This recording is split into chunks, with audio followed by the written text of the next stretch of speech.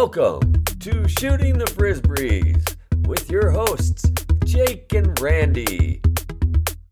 Discussing all things freestyle frisbee and whatever else that comes up. All right.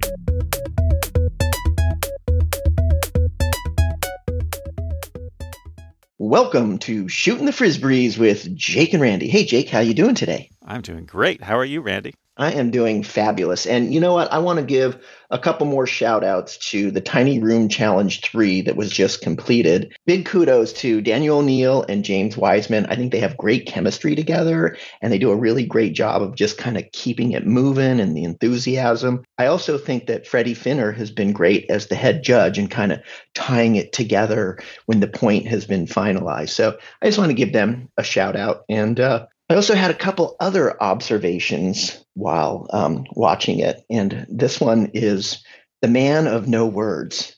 And what I mean by that is that Daniel O'Neill was super excited about introducing this one judge that was going to be joining for Tiny Room Challenge 3. And he was kind of rattling it off like, this guy is a multiple world champion, just inducted into the Hall of Fame. Daniel O'Neill is super excited about announcing who this guest judge is going to be.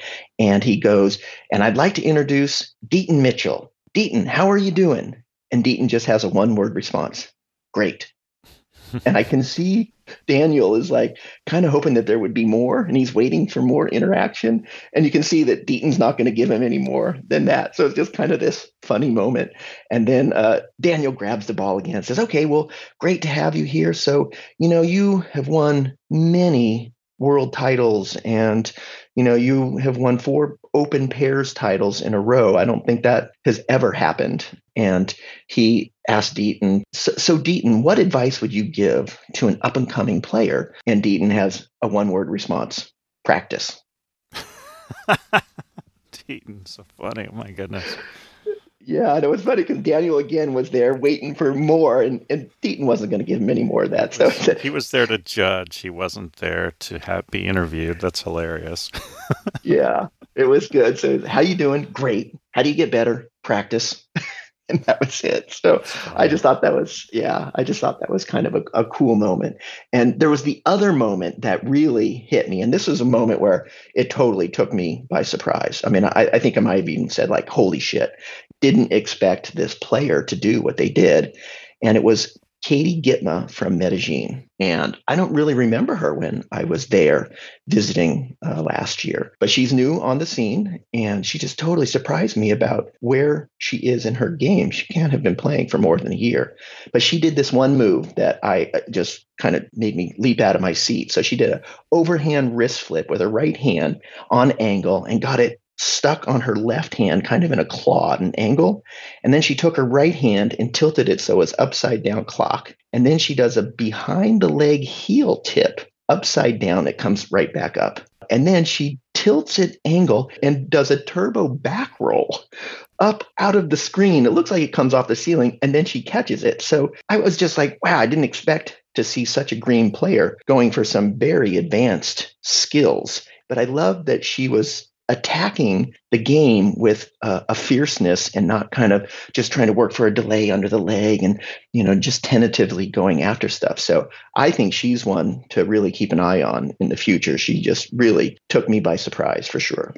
Yeah, I remember that moment. It was, I think the disc might have bounced off the wall or something. It was just totally unexpected. And then boom, she caught it after that back roll. It was pretty amazing.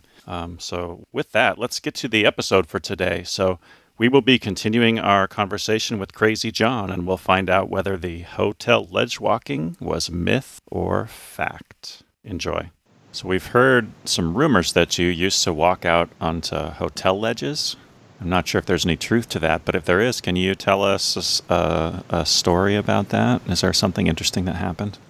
Just boredom. A few times, I think it was just curiosity, just crazy curiosity.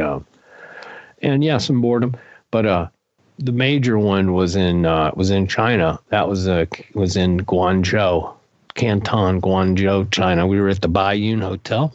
I love that. I remember that name because that was also the name of the beer you bought there because they make the beer in the basement. Baiyun Hotel makes Baiyun beer.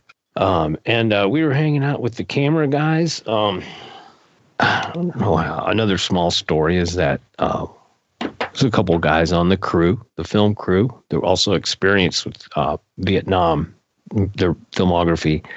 And I remember on the airport, just going over to Tokyo, Seoul, I forget where we went first, but these guys would have this Mickey Mouse doll with them everywhere, and they stuck on the camera, and then, we go through these checkpoints and stuff, and everybody loved Mickey, so it's kind of a signature, because everybody loves Mickey Mouse. And then we get through, I remember the Beijing, the big military super checkpoint, and then we get Hotel Beijing, finally, doing a little camera work there. We see him there, Mickey Mouse.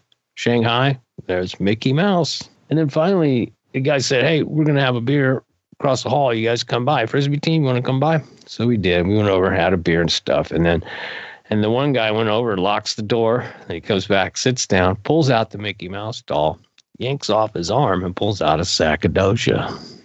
And I just couldn't even believe it. I'm going, oh my God, we're all going to jail right now. So a sack of dosha? What's that? It's just some goob he brought. It was stuffed into the arm of Mickey Mouse that he'd been putting on soldiers and everything for thousands of miles. All right, just haven't heard that term before, so good to clarify. You are going to jail. Oh my God! So I'm just shitting, I'm just freaking out. And I thought that was bad. But after I did partake a little bit, and I just became so paranoid. I just wondered if that, because this balcony thing happened right after that. But I just started bugging. It was all in good fun. So there's one guy, cool guy, kind of red hair. I remember this particular night, he had a pair of men's underwear on his head. I know that I don't know if that was something with him and his other camera guys, but I remember seeing a grown man with a pair of underwear on his head. I guess as things go with crazy, I mean, when you run out of time, you create more time. So I just kind of slithered out the window without anybody really noticing. It was one of those, it was probably almost 2 feet deep, wide, whatever. And big old sliding glass window. And I just kind of, and then the first thing I did was I crouched down under the window. And then until I heard somebody say, "Where's Craze?" did I slowly pop my head up. And they're like, "What the fuck? No way. Crazy would get, dude, stop." That was just, and it was on, dude. Because first of all, we knew we were on the 30th floor. 30th? 30. So is that, what am I doing? I was like, yeah, check this out. So I scooch, and then I turn around and I all the way down to the end of the corner and last of the hotel, bro. I remember every once in a while there was a cable, kind of a support cable that would come down to these bolts on the thing. I memorized this on my way out.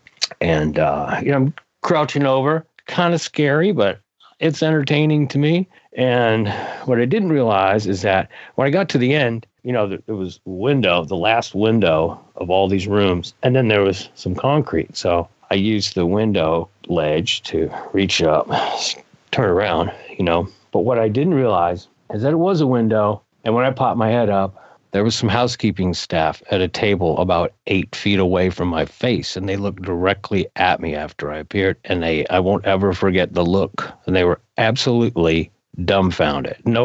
Just absolutely just mouth open, cup in hand, Sure. absolutely. And I just, first of all, I came up, I looked at them, I'm like, smile, and I down.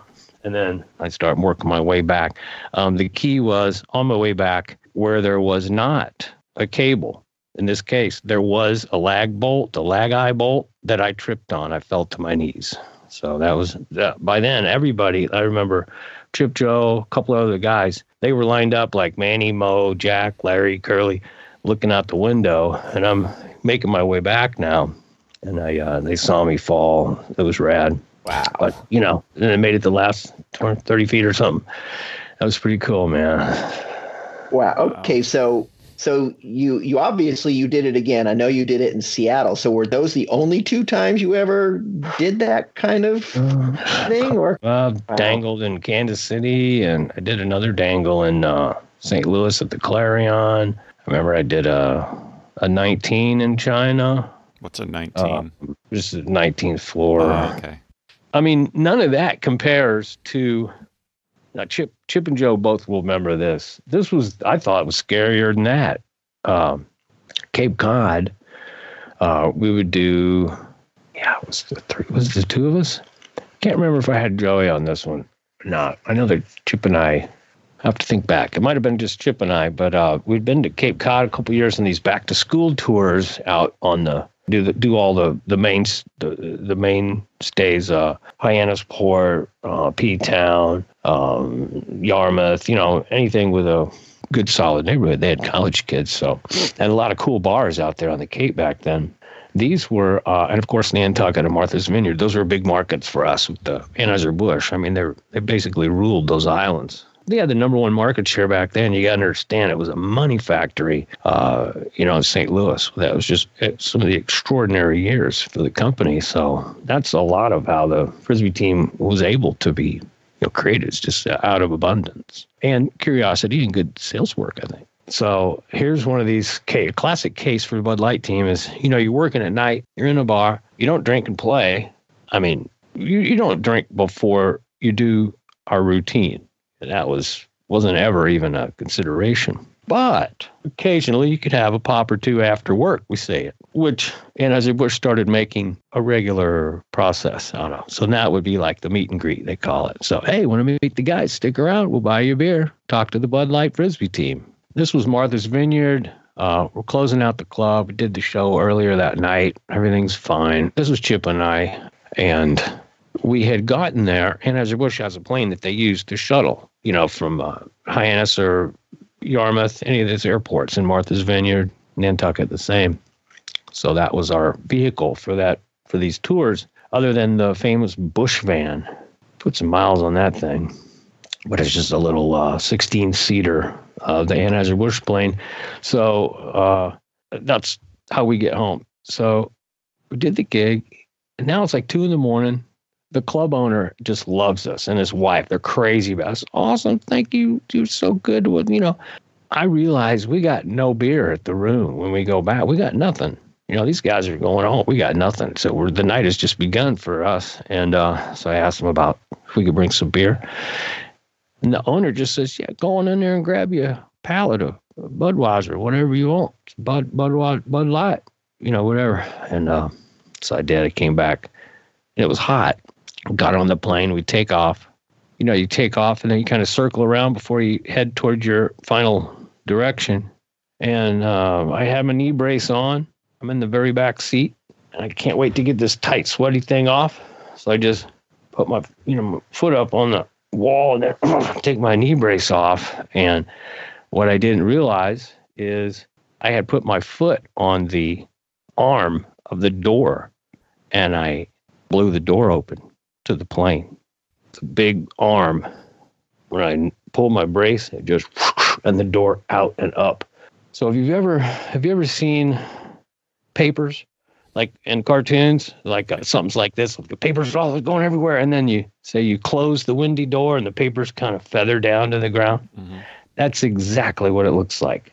And so meanwhile, my whole Anheuser-Busch staff here is like 8 of those people, 2 Frisbee guys, the pilot, his co-pilot, and what we had come to know as a very bad thing was that his pilot was the club owner and his wife sitting 2 up, bro. So, God. Strapped in, totally illegal. Anyway, like I say, it's super loud. I just immediately react. On the very back seat is a single seat. Chip's right in front of me on the right. And so I reach over to the door. I'm almost there, but my seatbelt. So I got to undo my seatbelt now. Oh, man. So I get up out of my seat, and I'm reaching over here. I remember I had my glasses on, big old glasses, and that ugly strap, croaky, they call them. And I lean out just a little bit.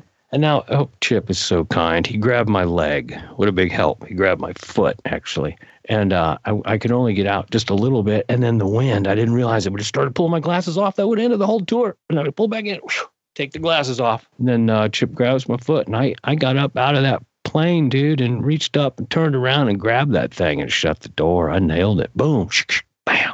And then that's when the papers fell. And then not even a minute went by to where the club owner up in the pilot seat with his wife in the same seatbelt says, hey, you pass one of them Budweisers up here, please? And I just do the Southern accent, but Oh my God, that's crazy. Well, as we said earlier, you had the best saves in the game, man. So right there. looking down with lights on the island was pretty thrilling, though. All the door seat, not the window seat. I can see how that's more scary than the ledge, because you weren't ready for that to happen. Yeah, finally, something wasn't ready for.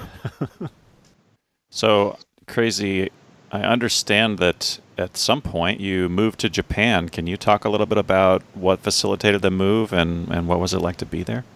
Yeah, gosh, I love Japan. Big Frisbee country, a lot of history there. Super rich. Excuse me, the first time in Tokyo was the Narita Airport. It was when we were on our way to Beijing. So that was in 86.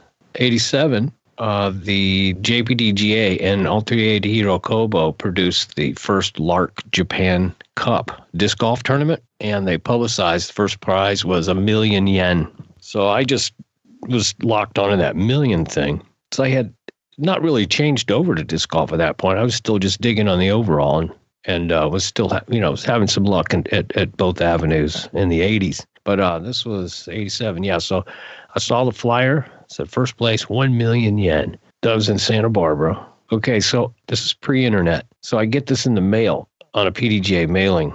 I took the flyer with me, and I actually went ahead and called up, and I found out who flew to Japan. Northwest Airlines, okay. Found out exactly. I saw there's a round trip ticket on these correct dates. I just want to get an idea. So that would go, this okay, right? On that day, okay, right? Okay, $692. So then I get on my bike and I ride down to Uptime. Michael Sigliano and his wife, Vivienne, their company, Uptime Nutritional Supplement. I'm sure you're hip to that. It's been a staple of mine since 1985, every day. But their offices were right across the Korea from Palm Park. They were kind of on our map. I went to work for them later, but I picked them up as a sponsor for the Bud Light team in 85. I walked in, I said, Michael, you won't even believe it. He's like, yeah, Crazy John. What is it this time? And I was like, check this out. How about that? Japan, you were just talking about, you want to get into other countries. He's like, holy shit, look at that, 1 million. That's got to be a lot. How much is that? I was like, I don't know. But we talked about it. He looks in a couple of books and stuff and he's going, hey, Vivi, what do you know about Japan? Not much, Michael. Well, I don't know. What's this here? I goes, well, that's about what a plane ticket would cost. I was just wondering, what do you think about, I think I could ask you to help me out, get over there. We could sample it. He's like, all right, let's do it. And then he just hollers out to his, forget the guy's name, but had a check for $692 made out. I rode back home with that check, dude, in my pocket. I'm freaking out. So I'm going to Japan. I'm going to get me 1 million. And of course, this was months ahead of time. So be it as it may, it finally comes around to November, which the tournament was in, around my birthday weekend, actually. And I went over there. I just was looking at some pictures this morning on the Facebook of that original group that went over. Scott Zimmerman, Amy Schiller, Kathy Nelson, Tammy Pelikane, Stork, Riley Manderscheid, Ahart, Ferens, Rosnowski. Yeah, it's a great group. Went over that first time. And I was in tennis shoes. These guys were real golfers. They had the cleats. I remember Zimmerman was in Nike Shark high tops, which is kind of, I think, what they used to drill tunnels with also. This golf tournament, we had just come from, I remember we had a good year at Santa Cruz that year. I was golfing more. I was playing at City College in Santa Barbara on Saturdays with Calvin Adair and Dave Tutt and a couple other friends.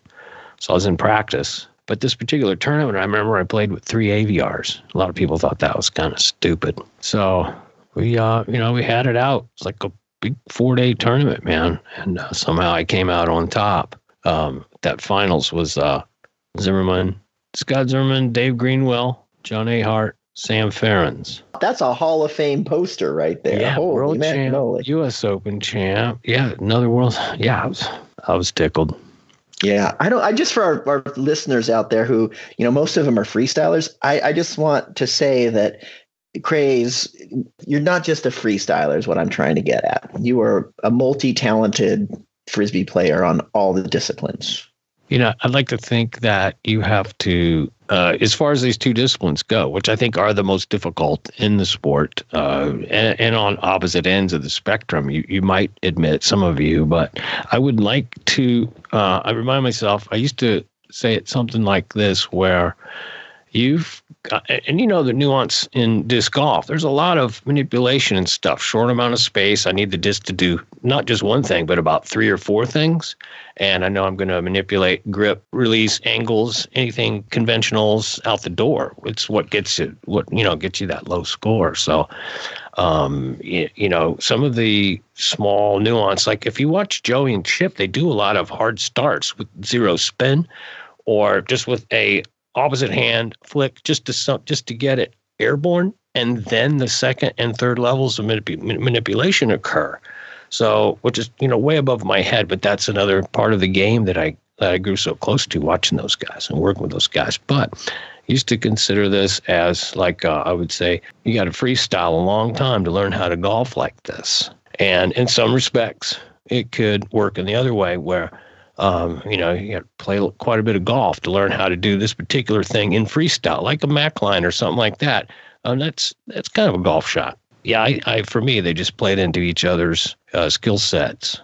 Yeah, we're actually seeing that right now with Juliana Korver, who's now moved really heavily into freestyle right now. And she's bringing all that golf skill set and knowledge and understanding of the disc into freestyle right now. And you're just watching her blossom. It's crazy. Yeah, her focus, exceptional focus. And, that's that determination of a world champ. Juliana comes off as a world champion person. She does a lot outside of that room.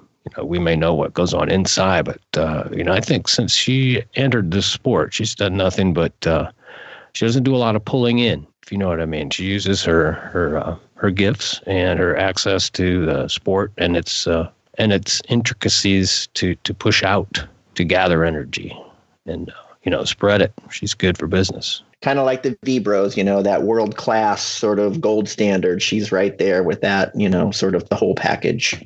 I wonder if she has some spiritual motivation too. I know that on the golf end, it's discipline, certainly, but there's a lot of repetition in golf, but there's not in freestyle. Freestyle, you want to have as much variety as possible, where in golf, you want consistency. The body might be sending the disc different distances, but it is still doing the exact and repetitious physical movements. So it's anything but boring. Freestylers used to say, golf, it's so boring. But, for instance, at Juliana's level, if you want to do that many different things with a disc, then it's, anything but that. But we need Juliana and her story to continue. We need it to do good. We need it to speak loudly. And this is one of the shareable parts of the sport that people that haven't taken it on yet could benefit from getting hold of. Yes, I do agree that we are very lucky to have Juliana Korver in this sport of freestyle frisbee. It's interesting that John talks about the overlap of practice in freestyle and disc golf, and I can really see that in Juliana's game, with that repetition practice. She practices like that. She even releases videos of herself practicing like that, just mastering moves. And then when you watch her play, like we saw at Tiny Room Challenge, she sets a move up and she can do it almost every time. She's very solid, very controlled. And, part of what inspires me, because I don't practice that way, and get to see somebody who practices that way and succeeds that way, it's sort of inspirational to me to think, I should really focus my practice a little bit more. But so I want to just say congratulations to Juliana for her win at Tiny Room. 3rd one in a row, and she definitely deserved it. I also want to say shout out to Tommy Leitner for his win. I mean, that guy, he's been playing for so long. He has so many titles, and then he steps into his first Tiny Room and just crushes everybody. I mean, what an inspiration he is, too. He's done so much for our sport. I just want to say congratulations to you, Tommy. Yeah, for sure. I mean, Tommy kind of schooled the youngins there, right? It was kind of cool to watch Tommy's, breadth and depth of his game, being able to just handle that format so well. And it just sort of reminded me of the old Timex watch commercial commercials where they would put these watches under these stress tests and they would say, Timex takes a licking and keeps on ticking. And kind of reminds me of Tommy. Tommy's been playing for so long. It's such a high level. It's like Tommy takes a licking and keeps on ticking. And he showed it with that victory in Tiny Room for sure. Before Tommy won, I was talking to Lori about how all of the really successful players in Tiny Room are all these new players. It's like the style of freestyle has kind of changed because of Tiny Room format. And all these new players are stepping up into that format, whereas the older players, were used to being outside, having the wind, having space, having choreography. And it was really neat to see Tommy make that transition and be able to succeed in a totally different format. For sure. That was really cool. And again, big shout out to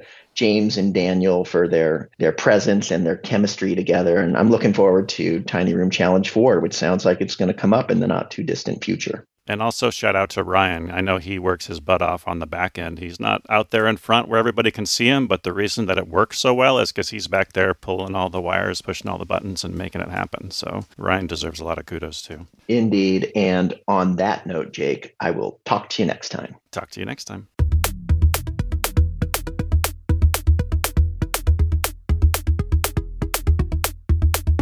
Thanks for listening to Shooting the Frisbees with Jake and Randy. To contact us or for more info, check us out at frisbeeguru.com. Home to Haynesville, shooting the Frisbees and live